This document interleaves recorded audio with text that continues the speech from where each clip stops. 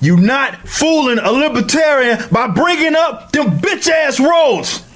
Libertarians, which tend to be smarter people, you somehow think that the thing that's gonna stump us and be like, damn, fuck this libertarian shit, is the motherfucking roads. This is level 1 shit. You not fooling now libertarian by bringing up them bitch ass roads. Fuck them hoe ass roads, man.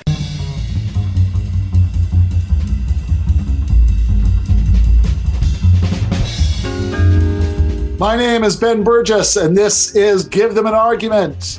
Later in the episode, I'm going to be speaking to the University of Texas, Rio Grande Valley political science professor and fully automated host, Nicholas Keirsey. We're going to be talking about academia, identity politics, identitarian deference, and standpoint epistemology. It's really interesting stuff. It's a really interesting conversation. And of course, I'm going to be ending the episode, as always, with Outlaws and Revolutionaries with the great David Griscom. But before that, I am going to be talking about the very subject that cold open was about, that other libertarian podcaster that you just heard giving the typical libertarian answer to what has always struck me as an excellent question, which is, in a stateless free market libertarian utopia, where there's no government, involvement in the economy at all, who will build the roads? I think it's a good question. My first guest, Jason Lee Bias, thinks that it would be good, or at least better, not to have public roads. So we are going to get into it in just a moment.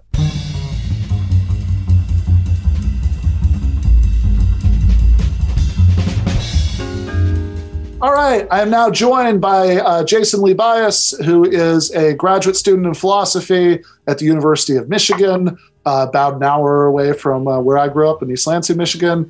And he is a writer for the Center for State and Society. So thank you so much for joining me today, Jason. Happy to be here. Yeah, so I thought that one way that would be fun to kind of kick this off is by thinking about a objection to libertarianism that a lot of libertarians seem to take extremely unseriously, because there are like 1,000 memes about this. Now that I've always thought was a pretty good objection, which is if you're at least an extreme libertarian, you're not a minarchist, who thinks we can have who doesn't like welfareism, but thinks we could have a minimal state, but you're kind of libertarian, a center for a stateless society, we shouldn't have a state at all. Then who will build the roads? And that, as I said, always struck me as a pretty good objection. But I think, I very often see, libertarians kind of like blowing this off or, making it a punchline. What about the roads? But I did see an article, and I should say before we start talking about this, that it is an old article. Your thinking on this may have, evolved in various ways since then. But I did see an article about this by you, where you took a line that I haven't seen anybody else take before about this, which is to say, instead of either just, blowing off the question, or having some sort of answer along the lines of, no, don't worry. We really, the free market really will lead to an interstate highway system in its own way. Your answer seemed then to be, nobody, at least for the kind of roads you're thinking of, nobody, and that's a good thing. Yeah. So I do want to note, to be clear, I am not an economist or anything like that. So I'm not a specialist on kinds of questions about practical functionality on a lot of these things. But I do think so that roads simpliciter are that you don't need the state for that, right? Historically, there's been several privately built roads, and not just privately owned and operated like toll roads, but roads that are free roads, right? Community kind of operated more than like a private company. those have existed historically. But what seems notable, at least, is the interstate highway system as we know it. I don't know of it's possible that you could have something similar to an interstate highway system, but I'm not going to get into the details on that, because the thing that's more important to me is that we don't quite know what is the best means of transportation. And part of the answer here might be something more along the lines of where we're going. We don't need roads, because namely, alongside the creation of the interstate highway system, there's at least a couple problems that you might say that would be benefits of not having an interstate highway system. One, obvious environmental issues, right? The car culture and the way that might contribute to climate change or any other environmental issues. And then secondly, it can also be kind of a subtle subsidy for kind of like big box stores, right? Things that rely on using the free for them interstate highway system and doing wear and tear to them in a way that is totally free, but obviously they're getting significantly more benefit from than smaller kinds of businesses. So those are two kinds of reasons why it might be good to have something other than interstate highway system. But then the question is, of course, okay, well, what is that thing? And here I'm going to be a lot less persuasive, but essentially the thought is we don't really know what the other thing might be, because that's been artificially crowded out by the kind of assumption of an interstate highway system being the way to go, and massive state, both state financing and state violence in the sense of seizing people's property for the creation of the interstate highway system. And so we don't know what alternatives there might be. Yeah, so I mean, I would be very worried about that, that lack of knowledge, because if maybe there's an alternative, then maybe it would be an acceptable one. But that's a big that's a big maybe. And I certainly hear the importance of the environmental concern about some of the practices of these companies, and there might be a case for more localism about distribution networks. But if that is the best solution, I would rather have that be something that's collectively and democratically decided, that we want to have more localism about distribution, and we can take regulatory steps to do that, because I get really obviously it's true that big corporations have massive political influence and are able to get all sorts of in many ways, right? They get more out of state infrastructure than they put into it, right? No doubt about that. But at the same time, like one really good thing about having an interstate highway system, for example, is that we don't, that I can, that I can drive from Atlanta, where I teach, to Michigan, where my parents live, without, with like that I can do that like relatively inexpensively as an individual person, and because I'm not that worried about like a sufficiently profitable corporation, where they're going, they don't need roads. It might be very nice and convenient for them to have roads, right? But they could probably, in a world without roads, they could probably fly a lot of their merchandise, and so we're worried about mobility for regular people. In other words, if it's bad for the environment or just unfair in terms of their ability to profit, off of the public purse, for them to be able to move their stuff around like this, then okay, we can do things to stop them from doing that. But I don't want the collateral damage of that to be that ordinary, working class people can't, move around freely, in ways that having something like an interstate highway system really permits, and to maybe pivot a little bit before I throw it back to you from like the extremely specific details of this example to some much more general concerns about what a governmentless market society might look like. One of the really bad things, like you can have public roads that are toll roads, but at least we all get some sort of collective input about what the tolls are going to be set at. The people who set the tolls are at least appointed by people that we elect. Which might not be an ideal level of democratic input, but it's something. Whereas if you have private roads, then the toll is whatever the road owner says it is, and it might or might not be profitable for any particular road owner to set that at a reasonable place. It's almost certainly not going to be set at nothing. And you could also, look, if I'm a private road owner without violating any, libertarian principles about aggression or anything, like I could just decide that I don't want people, that there are certain categories of people I just don't want traveling on my roads. And this is, and it's certainly not going to be the case that, I'll just take my business, to another road. Maybe I can to a certain extent, but roads don't seem like the sort of good that you're going to have this vast crowded marketplace of different people operating different roads from the same starting point to the same ending point. Mm-hmm. Yeah. So there's a lot there, obviously. I'm certainly skeptical of the thought that, that ordinary people benefit more from the interstate highway system than places like Walmart.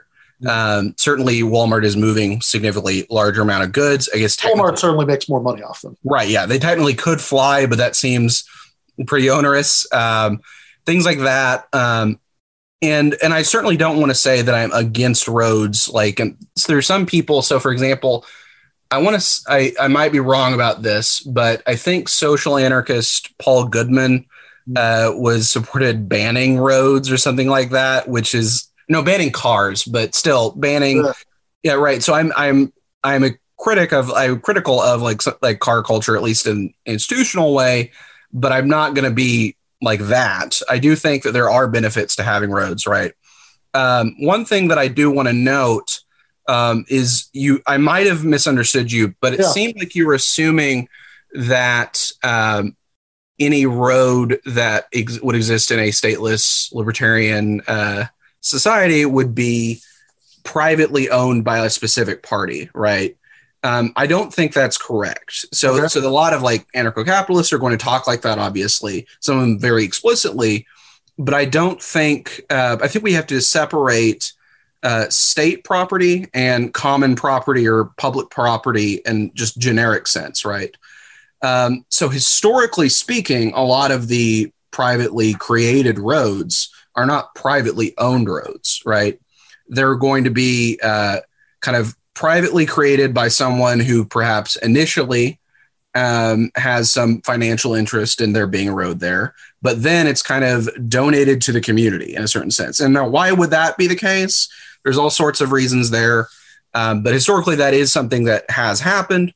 And similarly, you could have people building roads themselves, right? And there's no reason to assume that it would have to be privately owned by every single one would have to be privately owned, right? And historically, many of these have had been free roads without tolls, right? But the more important thing to me is the assumption here that there's some sense in which we're really all owning the interstate highway system, or we really all have collective input into it. Because I would want to question that.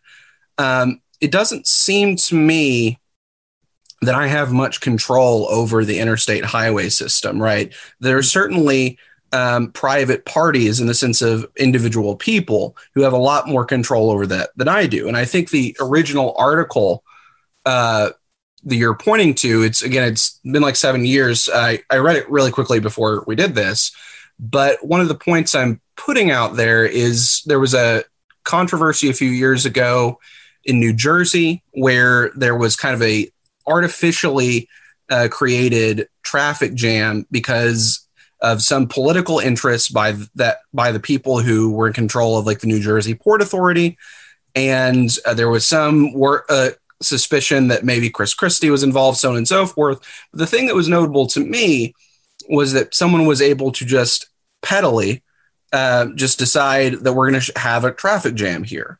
Mm-hmm. And that's something that happens when you have centralized control of some important good like roads. And of course, you're going to say, well, that would also be the case with a private road. And of course it is. But it's not just that it could also be the case with the private road, but that the difference between those two situations, right? A libertarian utopia where, and we can talk about how likely it is that, that roads would be donated to the community or would just be held as kind of commons. But if we are talking about the scenario where there is a road owner, then what Chris Christie is accused of doing in New Jersey with Bridgegate, the difference is that in such a society, that would be completely legal. It wouldn't be a one-time thing that was a giant scandal that ended his career. It would be something that could happen right out in the open with no hiding it and no pretense and just look, this is my road. I can do with it what I like, which I think to me gets back to that point about, okay, do you control the roads? Do I control the roads? Well, it's certainly true. Not going to get any argument from me on this point that there are some people who have much more control over state goods than other people. That's true both in the Chris Christie sense that you are going to have elected officials who have more control over it than the rest of us. Although again, what Christie did there is illegal and was a major scandal, when it came out. Mm-hmm. But it's certainly true that anything that's state owned, will be, if it's a democratic state, there'll be elected officials who are controlling it. If it's an undemocratic state, there'll be unelected officials. And it's also true, though, and I take this to be part of your point, that there are just people who, due to their position in society, have more influence over the state than other people. And you're obviously, obviously this is a point of commonality, right? I mean, I certainly agree that we have a ruling class. But what I would say is, do we control the roads, right? You and I control the roads. And I think that's not a simple yes or no question. I think it's not, yes, we do or no, we don't, but we do to some extent. And what I think is that we don't to nearly enough of an extent because we have a ruling class, because our system, is very severely incompletely democratic.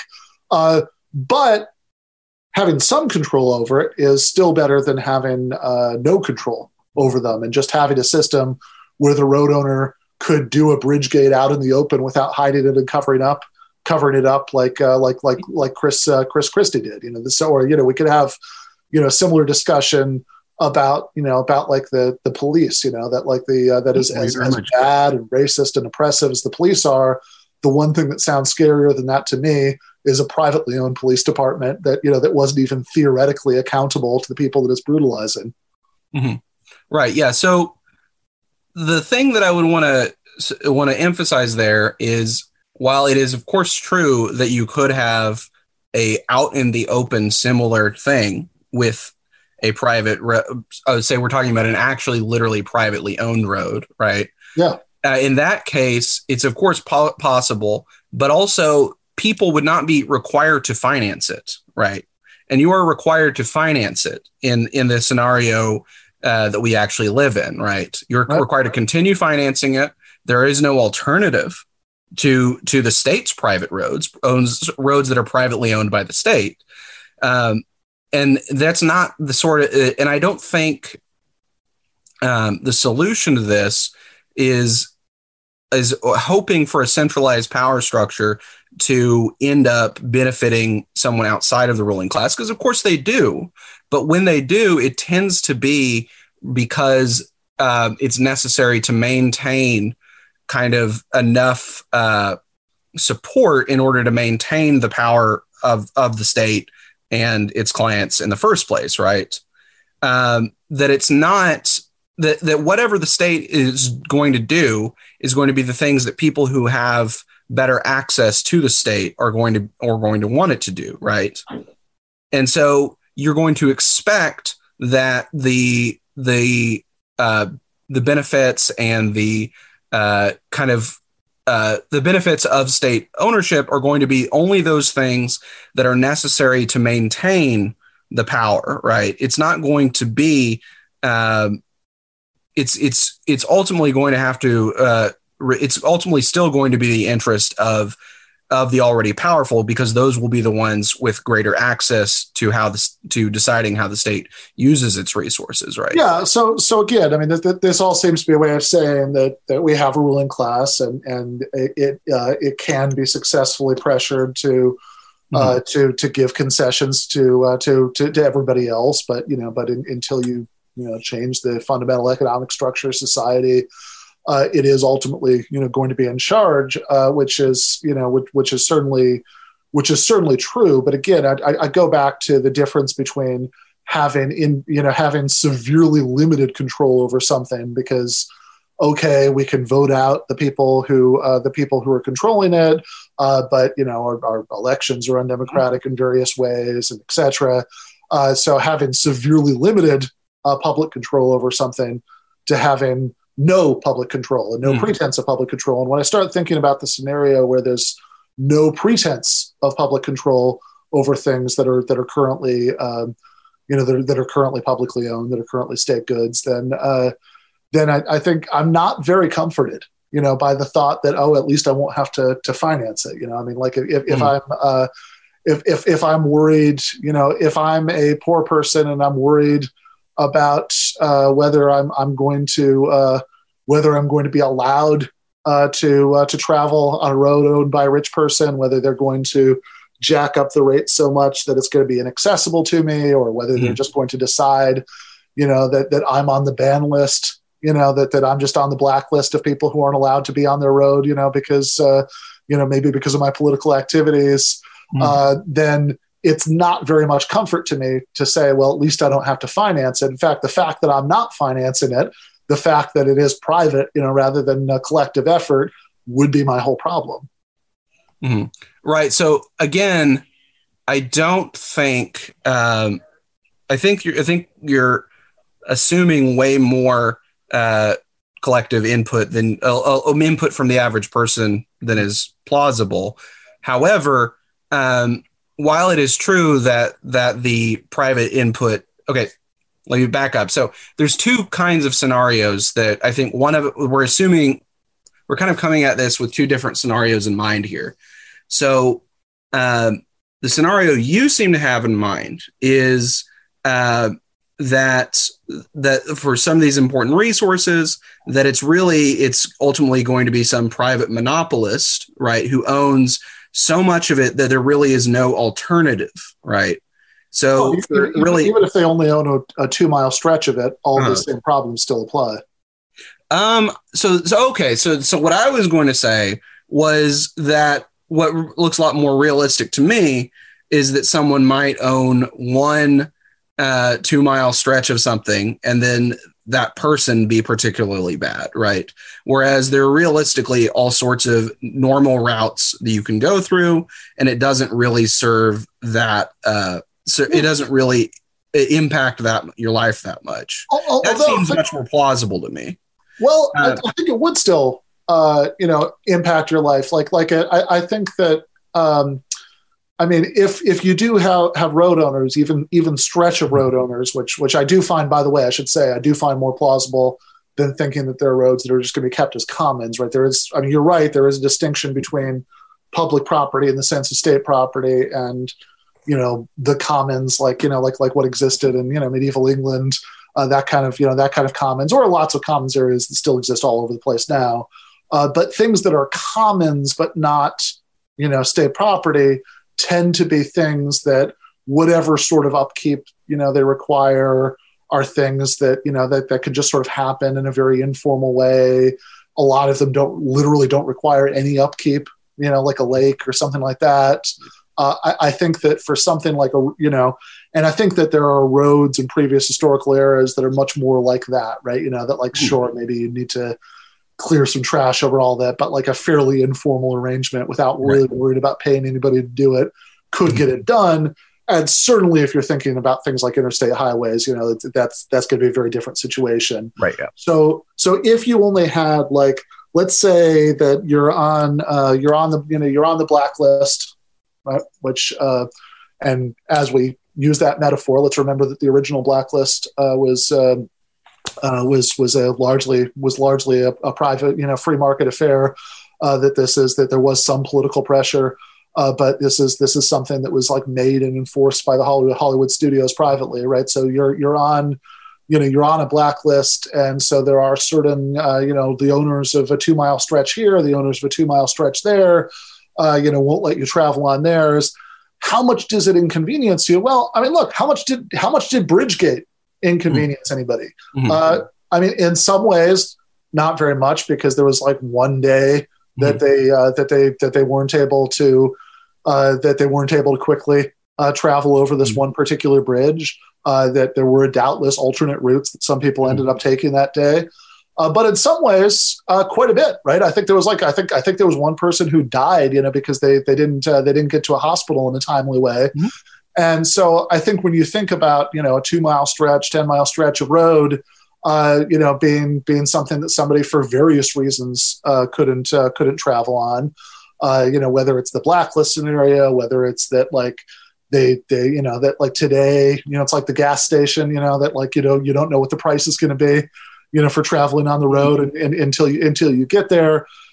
Could it impact your life? Well, I think one, just having to worry about these headaches, am I allowed to travel here? Am I not allowed to travel there?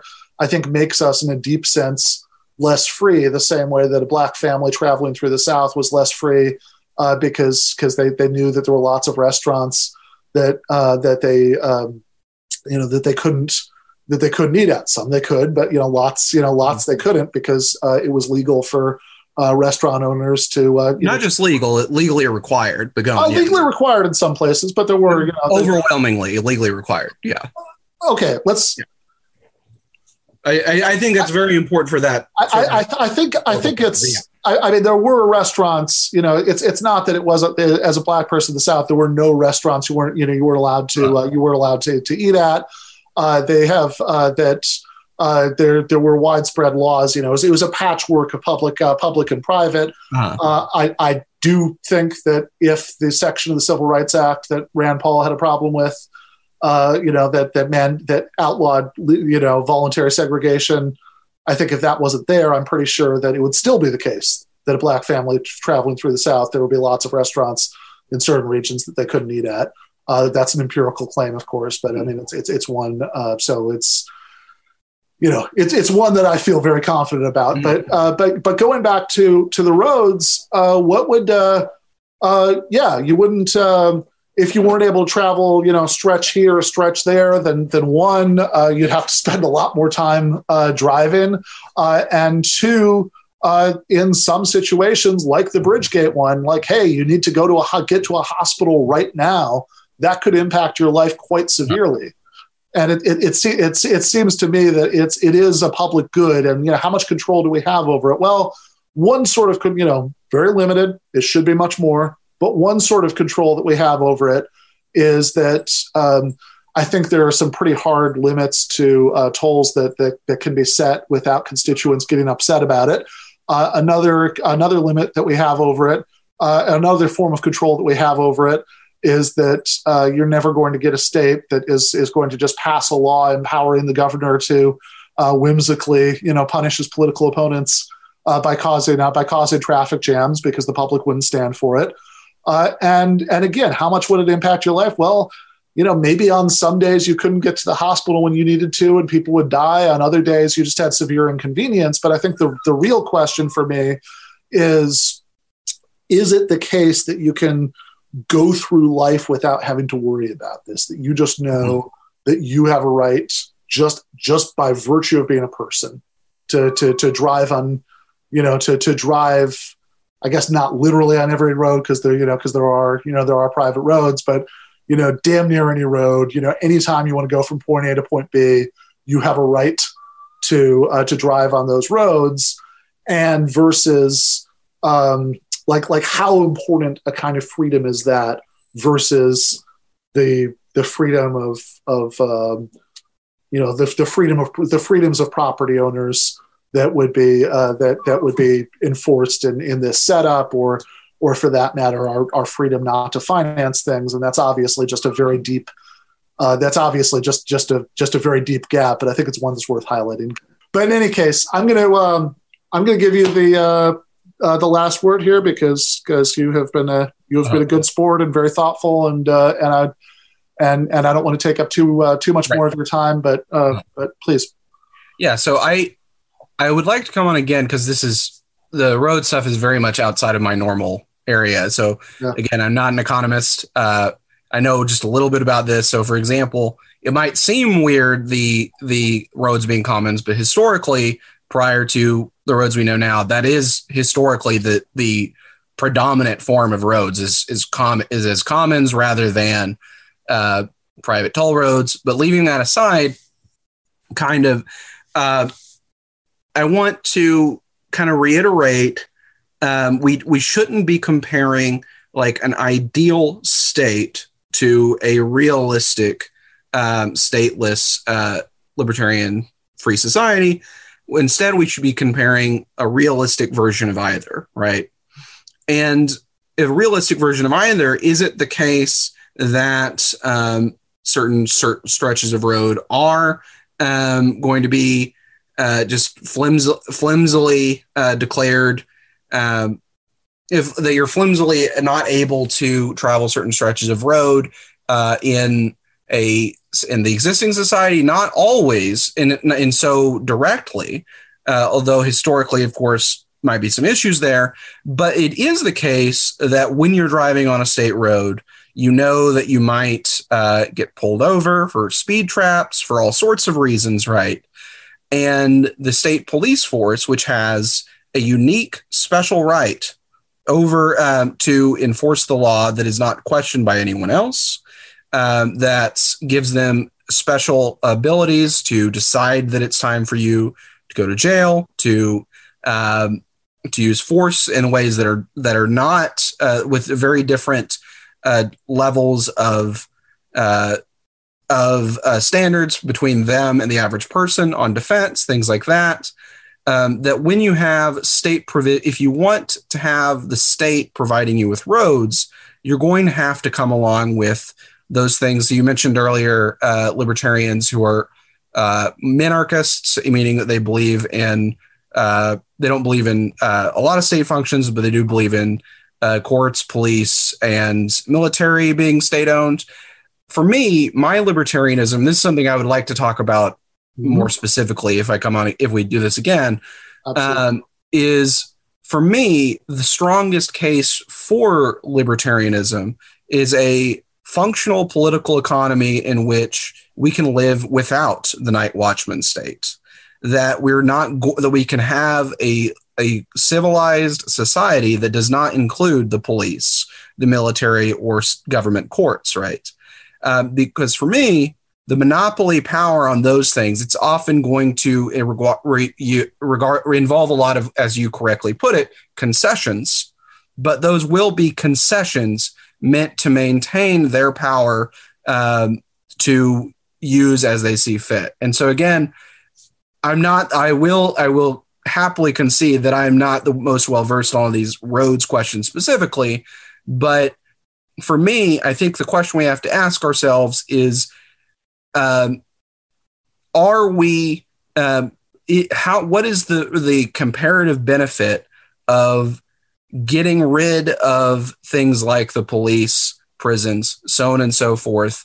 And what does the world that look like that? Is it worth a lot of these concessions to keep putting up with the police, the military, so on and so forth? Well, it also, is that the question? Like, are those the alternatives to have a state, a ruling class, and some good concessions to have a free market libertarian utopia, or is there a third alternative where we have a democratic socialist state and we don't have a ruling class? But I think I think that issue you identified about the police pulling people over, I think is exactly the place to pick up when you come back, because because I think that's I think the public versus private versions of those functions. I think I wanted I wanted to do the road thing, just because I hear this all the time. As a meme, and I was so fascinated when I saw you'd read that article, and also it's just fun because I want to title this episode "No, but seriously, what about the roads?" But I think that as far as advancing the conversation in interesting ways, public versus private versions of all of those functions that you just identified, right. I think that's the place to go. So I hope you do come back. And okay, great. Yeah. When you do, that's the plan that we're going to pick up right there. Excellent. Okay. All right. Thank you so much, Jason. Thank you.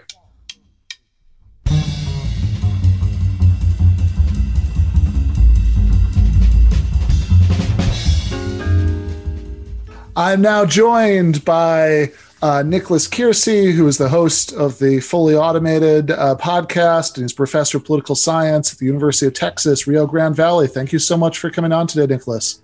Ben, it's always a pleasure. Thank you so much.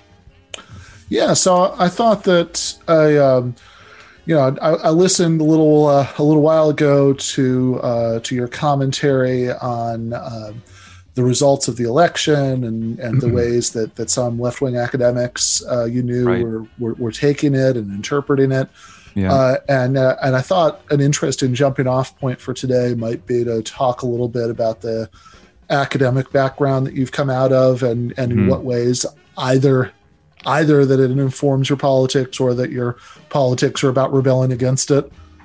Yeah, thank you for the question. I definitely would not say that, I come from a background in identity politics or anything of this nature, but I have always sort of considered myself, broadly speaking, someone in the space between Marxism and post-structuralism. That is my training. That is my academic background. I'm an international relations theorist. I got my PhD 10 years ago from Virginia Tech, looking at sort of globalization and what studying Foucault using this concept of his governmentality, which, is a kind of a way to sort of strip away ideology from the necessity of having to be embedded in materialist structures. Now, I mean, that was me then. Me now is a rather different proposition, but that's where I was. So coming out of that kind of idea, I think, or that kind of education, that kind of formation, I had the world in my sights a certain way. And I think I was very much the product of an age, actually. A lot of people around my time of graduation were up to their necks in people like Agamben, studying concepts like biopolitics and how, of course, the policing of the world through the global war on terror sort of indicated a kind of a ubiquitous securitization of our planet. And it was, of course, also in the air at the time, a very strong anti-war movement and sentiment. We're talking about the 2000s here. So, yeah, I think a lot of us were kind of basically intuitively or instinctively libertarian at that time. So I came out of that kind of consciousness academically, and I think I understand to a certain degree some of the impulses behind left academia, because I think I'm a product of it. But since my graduation, I think I've been on something of a journey where I have engaged in maybe a closer reading of Foucault than I would have done in the past. And of course, I'm talking very much about my own research at the moment. And I think I'm at a point now where I'm satisfied to say that I've discovered that maybe the Foucault that was described to me in academia is not the one that I actually believe exists. And it's interesting to make these discoveries after the fact, as it were. A lot of the primary sources that were given to read off Foucault's, they're wonderful sources and they're very useful. But it was only late in the day of my PhD that some of his unpublished lectures were first translated into English. And I don't know, Ben, if you follow this kind of stuff with much detail. This is, I appreciate, very much in the territory of what our friend Adam Proctor calls dusty books. I don't want to get too nitty gritty, but yeah, I mean, these unpublished lectures do give us over to a very different view on Foucault, I think, one that was uncannily aware of the concept of neoliberalism even before it became dominant in our lives as a political force in formation. A Foucault that was intimately aware of transformations going on within capitalism, who was not afraid to speak of it, who called explicitly for the adaptation of his concepts for a socialist project. And what I'm excited about working on these days, I don't know if it'll be much the topic of our interview today, but I mean, certainly in my own work moving forward, I'm kind of interested in pushing back on some of the language used in popular publications like Jacobin and elsewhere, where you find Foucault sort of described very much as a figure that academic Foucauldians would probably agree exists, but that I'm not personally sure that he does. I have in my mind this much more Marxist figure. So that's my training, that's my background, that's what I'm working on these days. I'm working on a book on socialist governmentality, responding to Foucault's challenge, as I read it, that this is what we need to do to figure out a theory of the state for the left. Yeah, that's interesting. I mean, I have to admit my bias here is that when I look at a lot of the fuzzy thinking on the contemporary left, thinking about like this incredibly vague sort of notion of oppression as being something that encompasses both, economic exploitation and prejudice, and it's all kind of the same thing, and it's whatever. Like I tend to suspect Foucault of being a big part of the problem, but maybe that's too hasty. No, I don't know that it's necessarily incorrect, but I would have my sights on other figures, and I would be attributing blame to other figures much quicker than I'd be going after Foucault, who, in my view, is a much more subtle thinker and certainly not the identity politics scholar that he's made out to be in some of the leftist commentary today. And maybe I'm trying to have my cake and eat it too, Ben, because I love Jacobin. Anyone who knows me knows I love reading that stuff. I'm in DSA. I'm down with the program. I'm a Bernie bro. All the rest, So maybe I am just trying to have my cake and eat it too, where I'm like, hey, we can all be friends. But no, I actually do. Like, I think I've had some interviews on my podcast in the last 12 months or so. With scholars who've really done deep dives into this stuff and what they're surfacing out of the sort of unpublished or lesser known essays of Foucault, that have not really made it in the English speaking world. It leaves me dumbfounded. There's a wonderful essay published in Viewpoint magazine called A Mesh of Power, and anyone reading that coming away from it thinking Foucault wasn't a Marxist, it's a tough one. Now he's not just any old kind of Marxist, and we all know there's 100 different kinds out there. Foucault would be a very kind of non-economically determinist in the final instance Marxist, but very much aware of capitalism as a force in our lives, no doubt about it. So I'm sure you didn't invite me on here to talk about Foucault for the No, but I am. There's a reason I'm not cutting you off. I'm fascinated to hear it. But you mentioned identity politics, which gets us closer to some of what you were talking about in that post-election commentary. Although also the rest of what we've been talking about is not irrelevant to that, because you were talking about critical theorists and their views on this stuff, and people like Judith Butler, right, who we now know is a big Kamala Harris donor, and so there is a link here. Yeah, and I'm trying to, I think one of the things in my maybe I'm not necessarily writing on this topic, but I'm talking about it in my podcast. I'm blogging about it because it seems to be just such a train wreck area right now. Is how do we square this circle? How do we begin to put together the story of how we got here? How do we account for the fact that these primo names in academia are standing so hard for Biden and Kamala, and like not just like making the careful argument that we need to understand we're making compromises here. This isn't perfect. No, this is not like these people are full on embracing the idea that it's high time we had, an African American woman or an Indian woman, woman of color in the White House in some way, shape, or form. They think it's our duty to elevate her.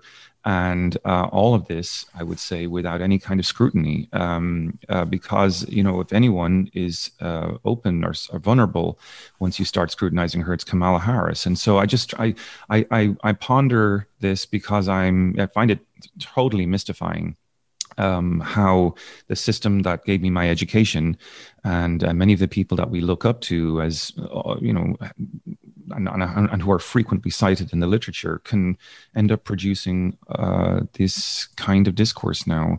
And in my own field, it's very profound right now. I mean, I'm an international relations scholar by training.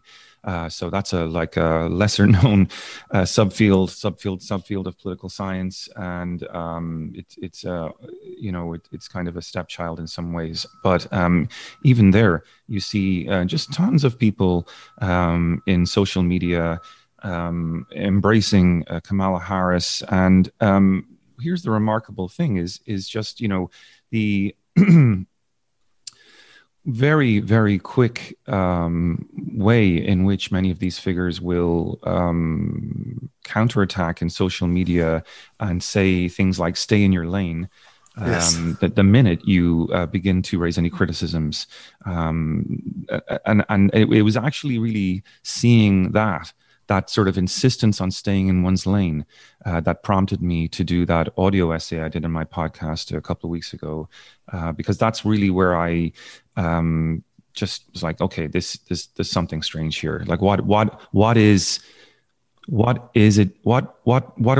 We need some word for this phenomena where we see people so incapable of handling any criticism of this person. And it led me to think about things that I've heard you talk about, Adam talks about, racial essentialism effectively. And I think there's a kind of a disavowal function, or what I've called in my audio essay, excuse me, a displacement function that kicks in whenever this point is raised. It seems to me that the academic left there's some sort of function at work where it needs to have heroic subaltern figures to make assumptions about and leverage in their output, in the way they're appraising the world. Yeah. So, this is interesting because it's not just that, look, we shouldn't necessarily expect, anybody in academia is by definition, coming out of what's sometimes called the, professional managerial class, even if, right. Even if, especially in the U.S. context, they're, people like I was, for years adjuncting or whatever, sort of, lumpenized sector of the professional managerial class. So we shouldn't expect people who come out of that background to, instinctively identify with, socialist politics or anything like that. Certainly. But I think you've put your finger on there is more that's going on here. And I think you've put your finger on some of what the more is. And so there are a few things here that are worth breaking down. So you mentioned, essentialism. So, so just for anybody who's listening or watching, who's not versed in the, leftist inside baseball here. Essentialism, like racial essentialism, for example, is the view that there is some essential feature that's shared by everybody in a certain racial category, for example, that comes out. For example, well, I think one of the most blatant ways that it's come out since the election has been all of the talk of black voters or black women, as if these were Yes. undifferentiated categories, that like every black woman, shares in the magical black woman essence, and has politics that flow straight from that essence, rather than it being the case that there are, black women who are workers, and black women who are bosses, and black women who are tenants, and black women who are landlords, and black women who are, DNC-ish mayors, or, ordering protesters tear gassed, and black women who are being, tear gassed by them. All of that stuff is just sort of eliminated. And all of those class differences, all those ideological differences are treated as unimportant. And black women in that example are treated almost as being like a hive mind that, you're told, well, if you're not excited about Kamala Harris being the vice president, then you're going to. I've seen people say this, like on Twitter, that all black women are going to have a problem with that. Yeah. Which of course, the first instinct, which is correct as far as it goes, is to respond to that by starting to rattle off some names of black women who disagree with that political perspective. But there's a deeper thing going on here. Which is this racial essentialism and the role that it plays in these people's psychodrama. What you're talking about, needing to have, oppressed people that they can vicariously identify with, at the same time as using them as a prop to support their liberal politics. And then there's this issue about lanes, which I really want to get into. But if you want to speak on that first. Came up even again recently in that Stephanie Rule interview with Bernie, right? Just the other day, she's talking about Bernie needing to stay in his lane about, as basically a failure of a senator who's never been able to pass a bill in his life. Shouldn't you stay in your lane and not, and, and the implicit subtext was, of course, like Joe Biden's putting together this multiracial, multicultural White House. Why not let these people be the voices that guide and decide for us our fate in the next year of COVID, right? And I have to say, I take my hat off to Bernie Sanders for keeping his, steam in his ears at that point in time, because I don't know how I would have responded had I been sitting there on that conversation. But I mean, again, it's this. Sort of sorry about that. Let me just put that on. The point about the racial essentialism, I think, and the idea of a displacement function is really, I think, important if we're going to try to take on the idea of staying in your lane, right? The suspicion I have is that, there's probably a number of things being displaced when we take this on, but one of the things I think that might be at work here is actually class position. I think there's a tendency for academics to be a little tone deaf when it comes to their own class position. And I can't help but wonder if that's kind of what's driving some of their need to constantly recenter the conversation on these idealized types. You mentioned just a moment ago, and I think, we've had so many wonderful interviews online now from Cedric Johnson, Touré Reed, and folks like this. I think you may have even had a couple of conversations with people like that yourself in your various outlets. The striking thing that always, that they always say is that, we have more African-American people in this country than there are Greeks in Greece, than there are Canadians in Canada. And we certainly don't impose on those people in those countries anything like the kind of expected political subjectivity that we do. Yeah, nobody thinks there's a Canadian political perspective that all Canadians are going to have by virtue of being Canadian. Yes, and so the interesting thing then about it is, once you start to introduce a little sort of historical materialism and you look at the transformation, the material transformation within the Black population in America, you see, I think even Cedric Johnson talks about the reduction of poverty from about 65% to 25%, which is, obviously still leaves a very high poverty rate, and that's problematic. But we have to acknowledge that interests are going to shift and change as those economic transformations take place. And we are going to see the emergence of, a Black political leadership class, a Black PMC class. And so consequently, discourse is going to track those interests. It would be irrational, I think, to expect it not to. Yeah, absolutely. And I mean, this is a big part of the problem I think we saw in this last election, that Democrats thought they had the votes of all Black and Latino people in the bag, just as a matter of course, and of course that didn't turn out to be true. I mean, they still got certainly the overwhelming majority of the Black vote. That's a very long-term historical trend that's going to take a long time to turn around, but it was still a smaller majority than it has been in the past. Trump actually made demographic inroads in all sorts of groups. So I mean, that's definitely proof of concept of what you're saying. And of course, some people will hear all of this as what's sometimes called class reductionism.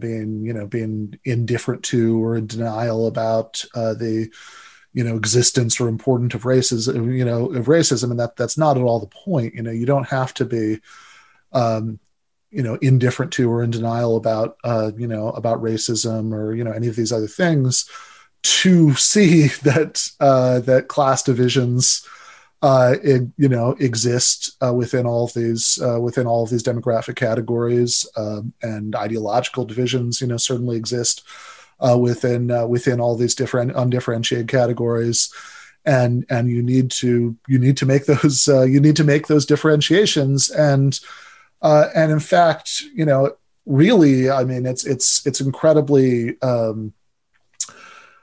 like it's a strange and condescending exercise, the way that these this displacement function that you're talking about, that because of course nobody wants to say, as a liberal academic, that who might, like Judith Butler, support, have supported Kamala Harris as, run for president.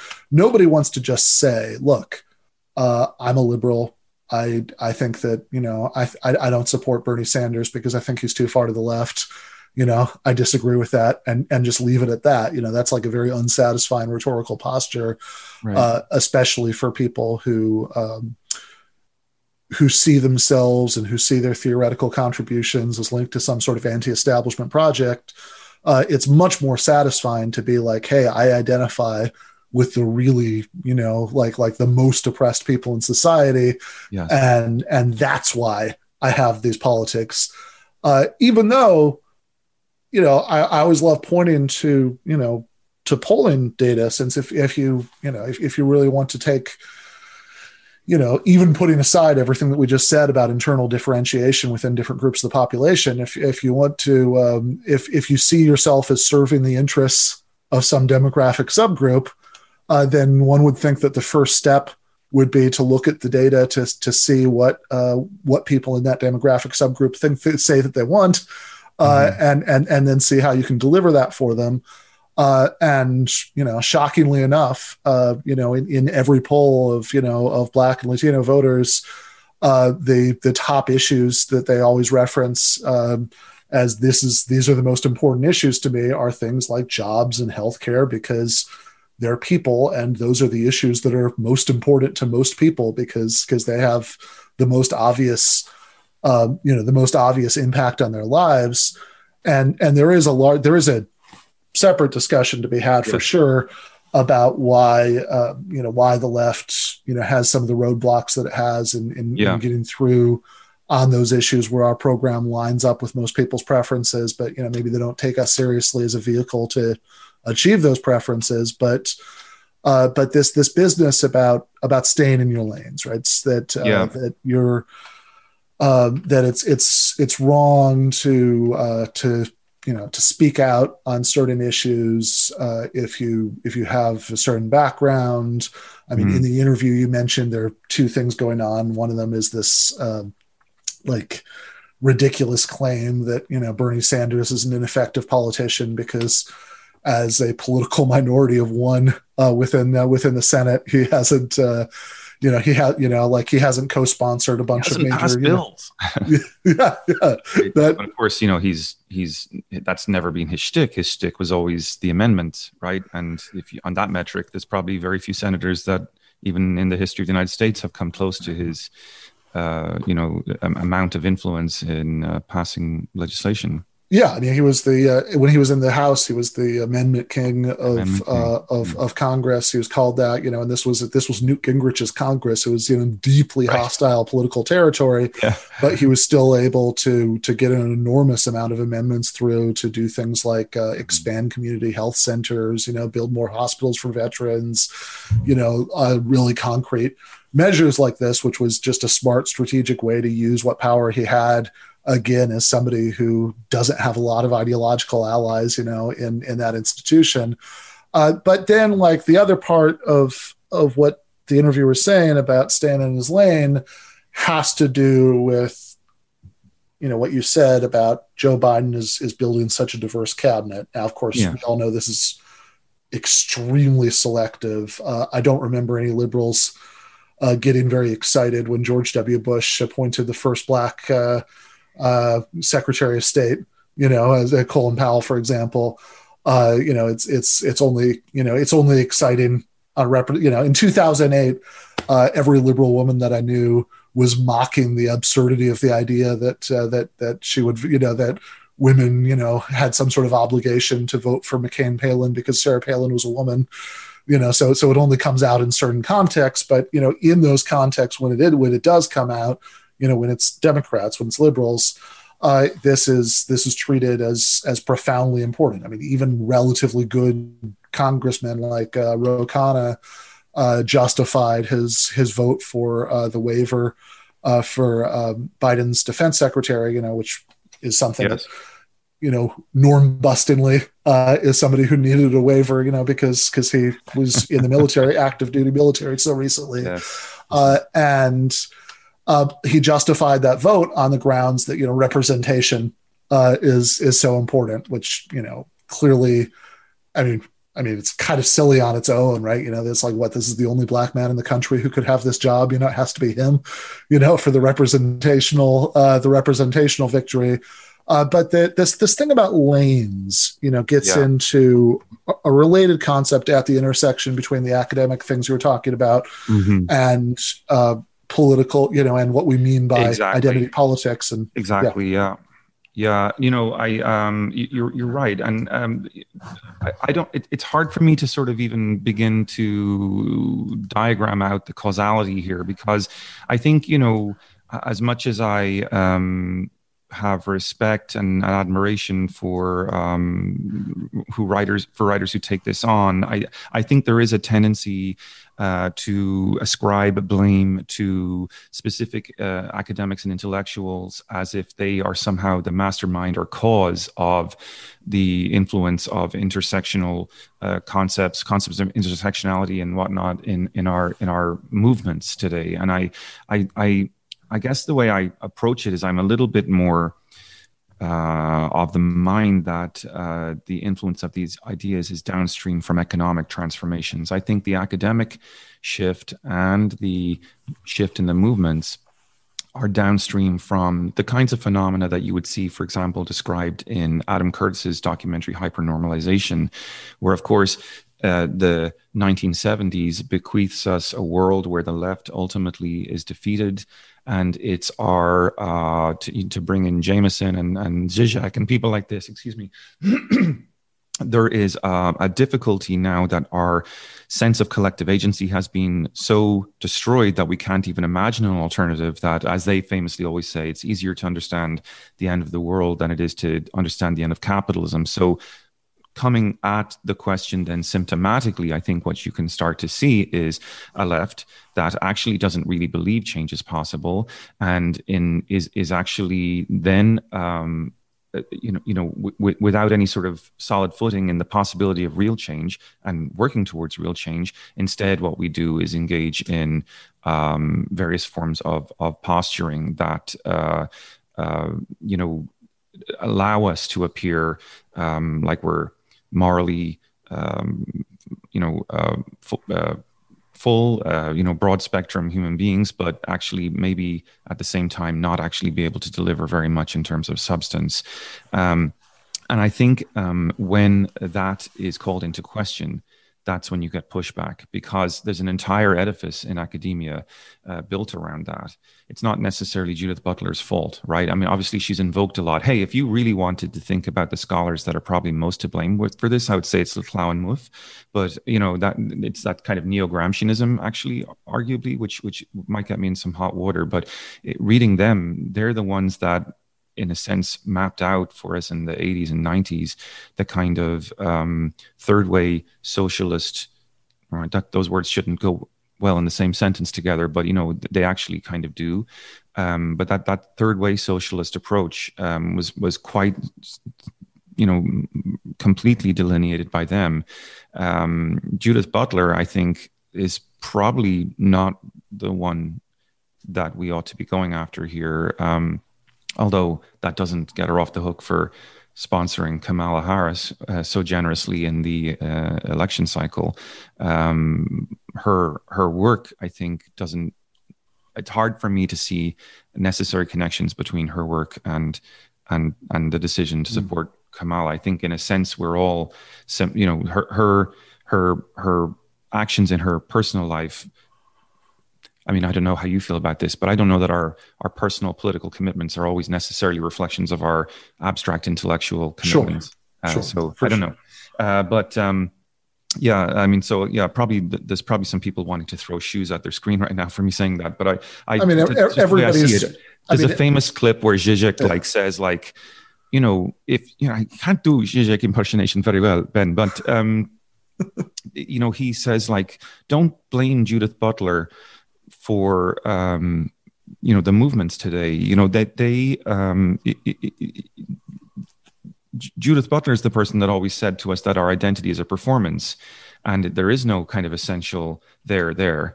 So it's very strange to sort of hear her being the target of ire from some leftists under the assumption that she somehow is the cause of these sort of notions of essentialization. That's not true. It's if you want to understand where the contemporary notions of hegemony come from that drive and animate the left today, you're going to have to start looking at people like Laclau and Mouffe, because they're the ones that talk about reframing Marxism so that it's no longer just a question of the hegemony, democratic hegemony of the working class, but the democratic hegemony of as broad a spectrum of groups as possible. So really, they are to me the kind of origins of the problem. I've kind of drifted from. Yeah, no. I think those are certainly fair distinctions. That, of course, nobody.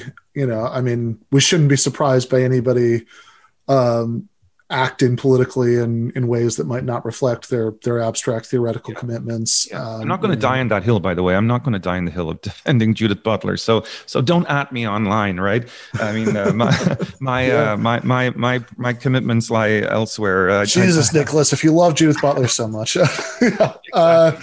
just go back to Ireland where you came from and whatever. Anyway. But no, I mean that's totally fair. But I think that and with any of these people, whether the the theoretical rationalizations are downstream from the cultural and political shifts, or in some cases contribute to them, it is useful to to engage with those rationalizations. I think for a couple reasons. Most obviously that it helps us put our finger on a sort of fuzzy sense of what people might be saying or thinking. Yeah. And so if we can put a name on, the ideas and it's all his fault and try to think about what they might mean, that's helpful for pushing back against them, even if the academics aren't really, we don't want to fall into a left-wing version of the, Jordan Peterson fantasy that, like everything that he doesn't like that, that some, so-called SJW want to call, does, or that he doesn't like in larger culture is somehow the fault of, academics that he doesn't like.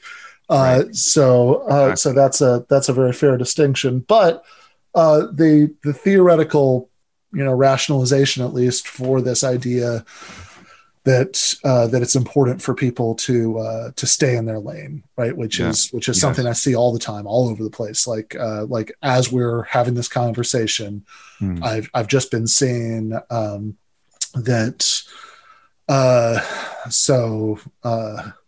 Jimmy Dore, who I think is kind of an idiot, is trending on Twitter.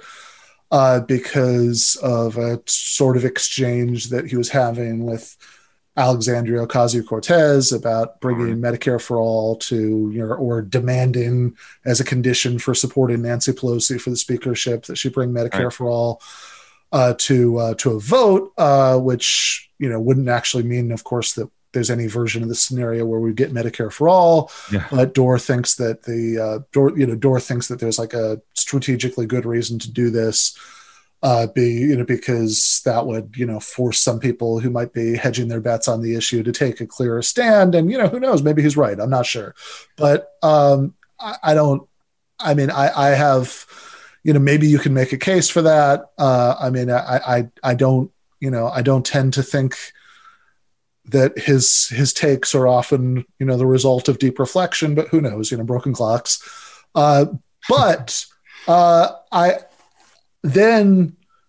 Whatever you think about the Jimmy Dore issue, I've then been seeing people responding to it by saying, oh my God, look at these white leftist Bernie bros criticizing the squad that's made up of, women of color. This really this really shows us something. Yes, you're right.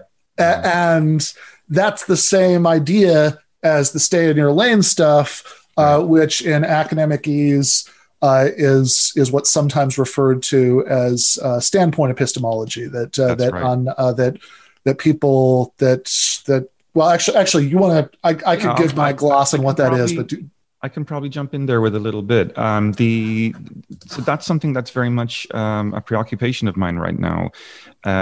Standpoint epistemology has been around for a long time, and the interesting thing about it, I think, is that it's always been a very marginal sort of presence. It's certainly, you can see it in some strands of feminism, by no means all. And the basic proposition is that you have to have an experience of a certain marginal position in our society before you can speak truth about it. And these kinds of concepts, standpoint epistemology, then are kind of really the ones that are at work when we start to try to think about, common leftist complaints about things like the oppression Olympics. So obviously what's going on there is the idea that, okay, if I have an experience of one marginal position in a society, but then maybe I have another foot in another kind of experience that's marginal. So say I'm, I don't know, Hispanic, say I'm gay, say I'm, you can start to add them up. Maybe I have some kind of disability of some sort, right? So that have three potential places and experiences from which I can speak. That adds up to a kind of an injury calculus. And then I am able to, because I've experienced much more kind of marginality than other people who might just be Hispanic or just be gay, then I have a sort of a greater authority to speak. So the standpoint epistemology, of course, starts from a very interesting place and probably a useful place, which is, of course, like, I can't speak for any person really, other than myself in a way. But it can end up in a sort of a political territory where it informs highly perspectival assessments of politics that I think, when pushed to an extreme, can run contrary to the broader intuitions of the left, which are not necessarily to do with what divides us and what gives us our singular standpoint, but how to generate a necessary collective standpoint that we can leverage in order to engage in change. So it's the problem, of course, is then on the table. It's a problem of strategy. How do we build strategy out of a political perspective that is so preoccupied with micro injuries and which of course are very valid and worth considering, but don't necessarily give us that political leverage. So the standpoint epistemology thing then, as I've been sort of observing it framed in academia, and I think it was very, very clear in the stay in your lane argument that came out after the election, because there's a lot of things we can say about that election. The way the black vote shifted, the way the Hispanic vote shifted, the fact, for example, that fewer white men supported Trump proportionally this time around than last time around. So that data does create a certain complexity. The fact that Kamala Harris does come from such a PMC background and doesn't at all seem to be someone who has in her politics, a particular sort of compassion for the poor. So we find ourselves with all of these sorts of data points that are they're not hard to find. They're very readily available if you're just willing to do a little bit of research, confronted with this reaction where any kind of criticism of her is responded to with stay in your lane. And that is why I feel we need to start talking about something that I'm actually very uncomfortable talking about, which is what's going on in academia that it must disavow its class position, like that it has to create these repeated focuses on identity positions rather than engage in a transformative politics. Because I don't see these insistences on staying in one's lane as in any way transformative at all. They are, in fact, in a way, pillars of the status quo. Those are rhetorical gestures, discursive gestures that only seek to affirm and underline the status quo. Yeah, absolutely. And I think I think there are also a couple of maybe more simple-minded criticisms that you can make of that posture. One of which is when because if somebody was listening to you say that, and they might say, well, hold on, but I'm not defending the status quo. I want people to defer to the most oppressed people, people who are treated worse by the status quo. How could that be defending it? But of course, oftentimes in practice, it's used to defend the horrible politics of establishment figures that directly tax the status quo. And even when it's being used in the context of saying, oh, nobody who's not member of oppressed group X should have opinion on form of oppression X, which at best is a kind of weird unilateral disarmament, because the only people who would listen to that advice are people who are on your side and who acknowledge that oppression is very bad, right? Like, right. No man who's opposed to abortion will care, that is not in his lane, right? But men who are pro-choice, might care, and so it's a weird, can be this weird form of unilateral disarmament. But then the other thing is that has to do with what you were talking about with the Oppression Olympics, that this, even if this was invented, for the sake of, a certain kind of, left liberal or radical liberal, perspective, it's super easy for anybody to pick up this framework and use it for their own purposes. Yeah, I think so. I mean, I have seen, you know, feel like I'm just about to go into the rant from Blade Runner. You know, you wouldn't have believed the things that I've seen. You know, but like I've seen people who are like woke Zionists, you know, saying that they don't want Gentiles to, you know, goy-splain anti-Semitism to them. That if they say that this advocacy for the Palestinians is anti-Semitic, then you should just defer to Jewish people on that question. I've seen the children of wealthy Venezuela, you know, emigres Exactly. saying, you know, another white American leftist, you know, who's going to tell me that I'm wrong about Venezuela. And if you see what's wrong with that, it's very hard. You know, I mean, I know there are ways that you can try to twist and contort and explain why those uses of it are not okay, but your preferred uses of it are. But it seems like a much more promising rhetorical posture to say, look, it might be true that on certain specific issues that that people gain some insight into them by having certain sorts of experiences, Right. but we're much better off just arguing for the positions that seem to be correct, and not playing this game of extreme epistemic deference.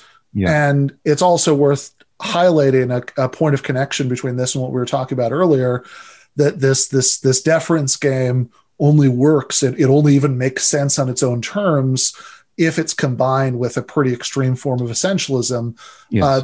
Because if not, right, like if you take seriously the idea that, yeah, there are more Black people in the United States than there are people in Canada, and nobody would say, hey, we should just defer to the Canadian perspective. You know, we should just think what the Canadians think, because they would immediately realize that the Canadians don't all think the same thing. Right. I mean, I can give you a great example. I'm actually going to be doing a little bit more work on this on my show in the coming months. But earlier this year, in my discipline, in my field, in international relations, we had a major controversy break out over what was alleged to be hashtag deepfake methodology being used against some theorists of security, or security theorists, if you will, in Denmark.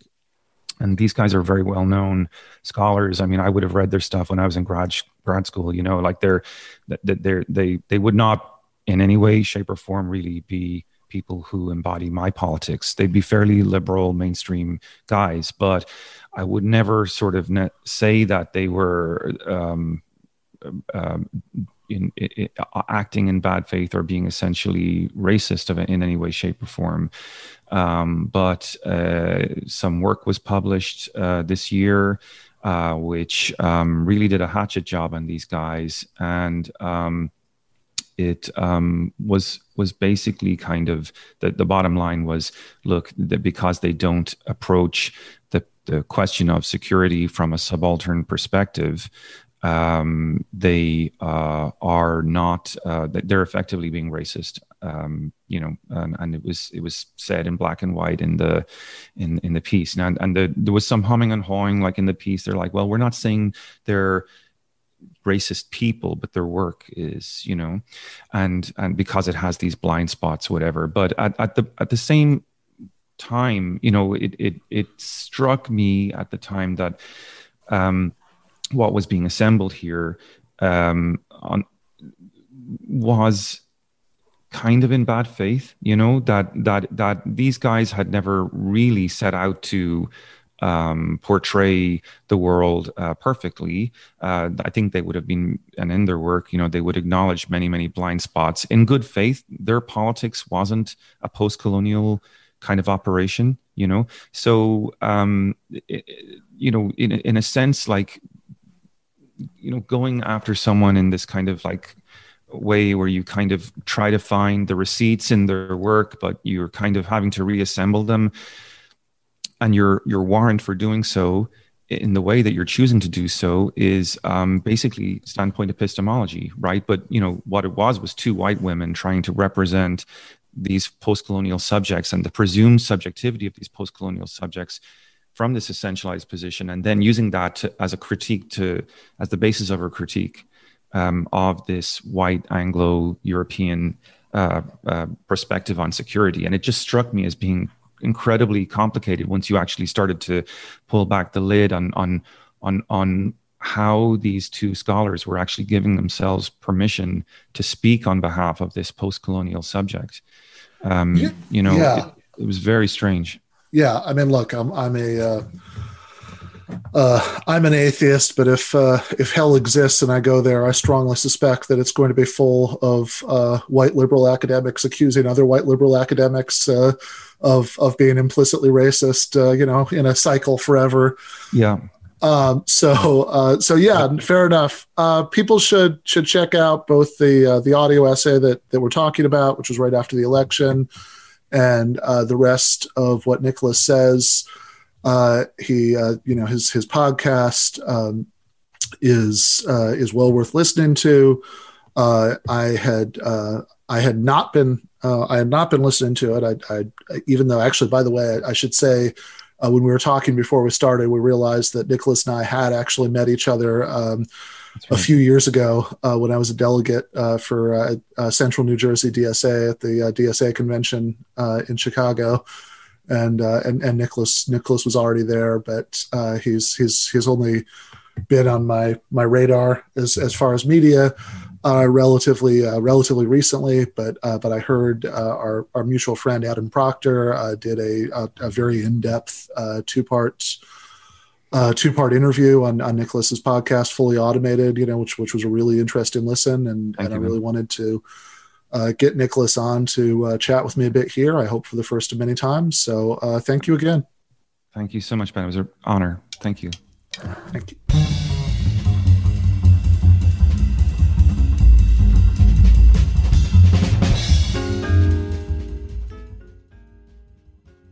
That was Nicholas Keirsey from University of Texas, Rio Grande Valley.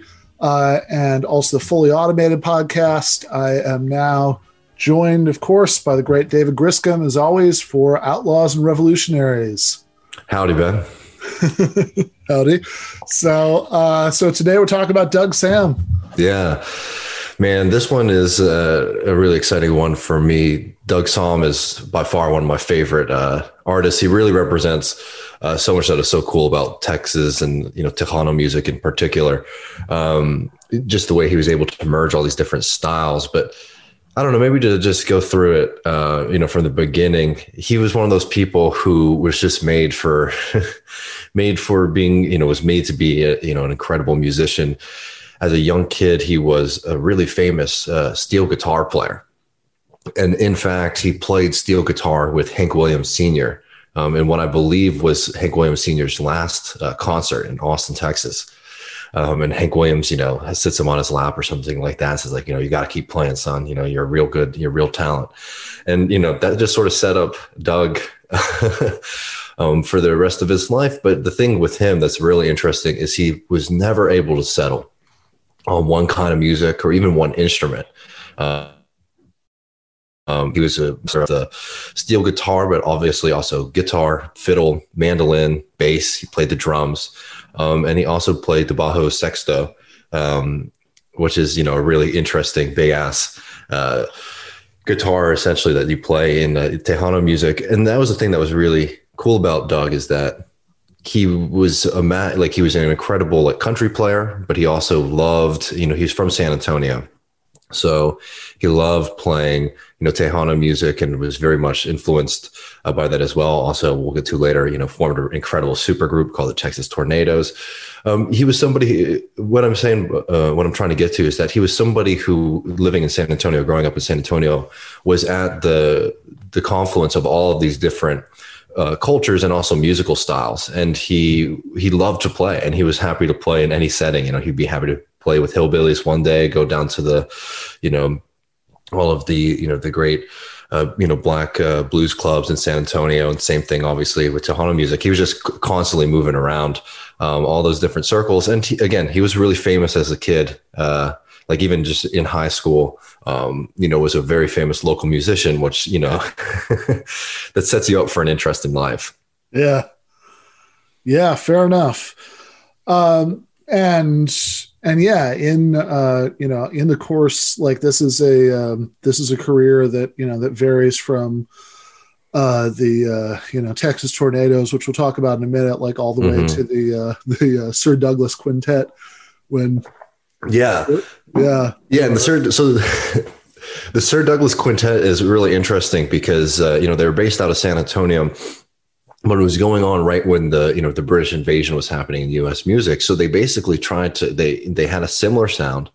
Not so much, actually. It's interesting. A lot of people think that they were just copying it, but rather a lot of people weren't familiar with the kind of German polka influence, also Tejano music influence, that really just made it sound like it was something completely different. But people from there, from that region, like, oh no, this sounds like fairly typical. Obviously, it was expanding on those styles. But anyways, they tried to market the band as like a British pop band. And that's why they went with the name Sir Douglas Quintet. And a lot of people, when they were listening to those albums, thought that they were just another band coming in from Liverpool, except for the fact that, Doug Sahm obviously had a very noticeable Texas accent, and like half of the band were, Hispanic Texans. So they would always, when they would do promotional shots, they would always have, they would do like side angle shots, so you couldn't really see anybody's face, because they wanted to keep this, this myth that this is, another English band alive to sell records. But yeah, I mean, those songs are really great. She's About a Mover is one of his really famous songs that comes from that period of time. And he was always, he did a lot of solo albums while he was doing stuff with the Sir Douglas Quintet. But yeah, so they were in Texas for a while, and then they got busted for weed. And like a whole lot of Texans in that period of time, they left and they went out to California, to San Francisco, and were playing music there. And I think, finding their way. But eventually, Doug Sahm comes back to Texas and doesn't really look back. He was, constantly traveling, obviously, for work, but he really made the decision to come back and let Texas be a big part of his life, and finally people in Texas started to calm down a little bit, because it was not a good place to be a little bit of a freak or a different kind of person in the 60s, with long hair and smoking weed. So that's why there was such an exodus. But once he comes back with a whole, group of people, something similar to like what happened to Willie Nelson, something similar like what happened to Terry Allen. All these guys just had to come back eventually. Yeah. So, okay, well, I don't want to get too far ahead in our story. So where does it go from there? Oh, I mean, so then, he comes back, he ends up coming back and playing music, really putting out some really great albums in the 70s, really, embracing the Texas culture, cowboy hat. In one of the album covers, he's wearing a cowboy hat and holding Big Red, which is a very famous soda there. So anyways, he comes back into it, but later in 1989, he forms this Tex-Mex supergroup, the Texas Tornadoes, with Freddie Fender, Augie Myers, and Flaco Jimenez, who are just some incredible players. And it's one of my favorite supergroups because it's just so Texas in a lot of ways. Like all of these different guys really playing music from their heart, but it's that really beautiful like merging of cultures that I always thought was really, really fun and special in Doug Sahm's music in particular. Yeah, so this is funny, because a lot of the the music that we talk about, you obviously know much more about than I do. I mean, one of the when I started the show, one of the first things I said is I want to have Griscom on here to drink whiskey and talk about country music, because that's a extension of what we used to do in person, when I'd be over at your apartment or whatever, and you'd put on some tunes and, while we drank and, talk about the music to me. And I thought, oh, this is fun. I want to share this with people. But this is, but a lot of that, both then and on the show, has been you introducing me to things. But funnily enough, as we were talking about on text the other day, I actually did see the Texas Tornadoes in concert in 1996. I'm pretty old, so it's pretty cool. Yeah. And they were on tour, so I saw them in Michigan, and And the reason that I'm sure about that date, that it was 1996, when I was 16, is that during the concert they kept shouting out this movie Tin Cup, because apparently there's this one scene in that movie, where they're in the soundtrack, so I guess. In fact, I still remember they were saying, when the scene where the armadillo crosses the road, I guess that's where their music came out. That's so funny. And yeah, what brought you to that concert? Yeah, no, I mean it's hard to say. I mean, I really enjoyed it, but I mean that definitely wasn't my idea. Yeah, that's what I was thinking when you told me that. But yeah, I mean, they were really fun, and actually, we'll come back to some of the songs in a second. But I also want to shout out because Doug unfortunately passed away. I must have been like 8 years old, so I never really had a chance to see him play. And I heard his name growing up in Austin, obviously, but I really got reintroduced to his music in a big way, like 3 years ago. I was hanging out in Austin, over Christmas one year, and I didn't really have anything to do. So I walked on down to the Continental Club and paid the cover charge. And I walk into this cover band, this guy, BB Sing Sam, BB Sing Sam, sorry. And I was definitely the youngest person in there by like 30 years, but I have never seen like a more raucous crowd. People were losing their minds. And when they played She's About to Move It, for example, people were jumping up on this tiny little stage. And it was a really incredible night. You can actually find some of the videos from that concert actually too on YouTube, which are really fun. But anyways, this is just a cover band, and this music just means so much to all these people.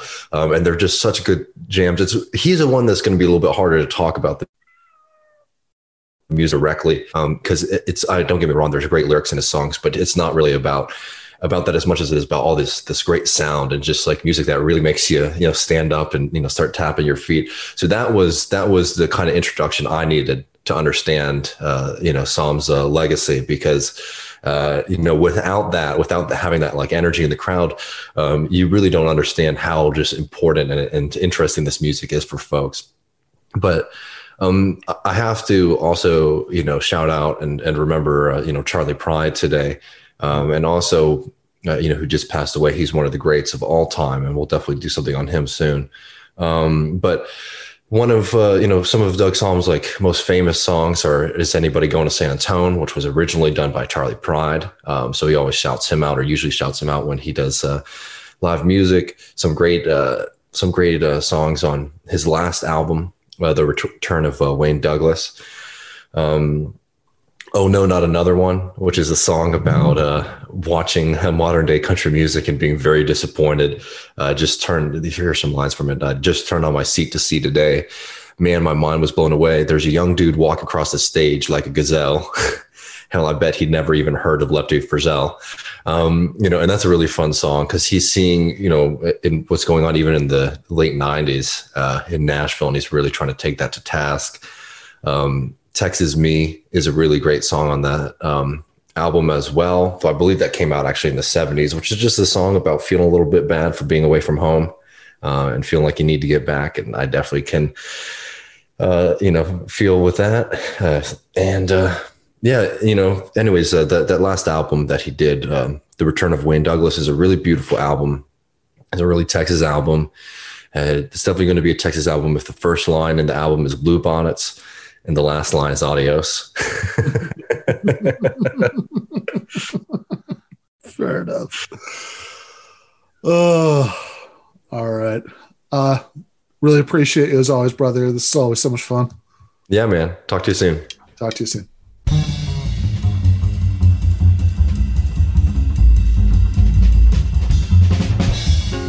All right, that was David Griscom, as always, with Outlaws and Revolutionaries. Before that, I was speaking to Nicholas Keirsey from the University of Texas, Rio Grande Valley, and the Fully Automated podcast. Before that, I was having a discussion about libertarianism with Jason Lee Bias. As far as what's coming up in the future, there are some So we're going to be taking a little bit of a break between Christmas and New Year's, and when we come back in January, there are going to be some format changes. Going to retool some things. Should be exciting. Should be fun. But first, there's one last 2020 episode of GTAA, and that is going to be this time next week. I am going to be speaking to Amber Frost and Slavoj Žižek. That should be really fun. I'm really looking forward to that. So make sure to check that out. And in that episode, I will go into detail about the format changes that are coming up, and all the stuff that's planned for 2021 for the show, for the channel. Should all be really good. If you like the work that we're doing here, if you want to support it, please do consider becoming a patron. For $5 a month, you get early access to every single episode. You get the Discord. You get regularly scheduled Discord office hours group chats, and there's more bonus stuff that's going to be introduced as part of all that's going on in January. So please do consider doing that. And even if you can't swing that, please do rate and review wherever you get podcasts. That really does help. And please like and subscribe on YouTube. As I'm saying this, we are within I think 100 people of 10,000 subscribers on YouTube. I would really like it. It would mean a lot if we could make it over 10,000 by the end of the year. It's an arbitrary benchmark, but one that would make me happy. But in any case, I am going to be back next week with Žižek and Frost. Should be a fun discussion. I will see everybody then. Left is best.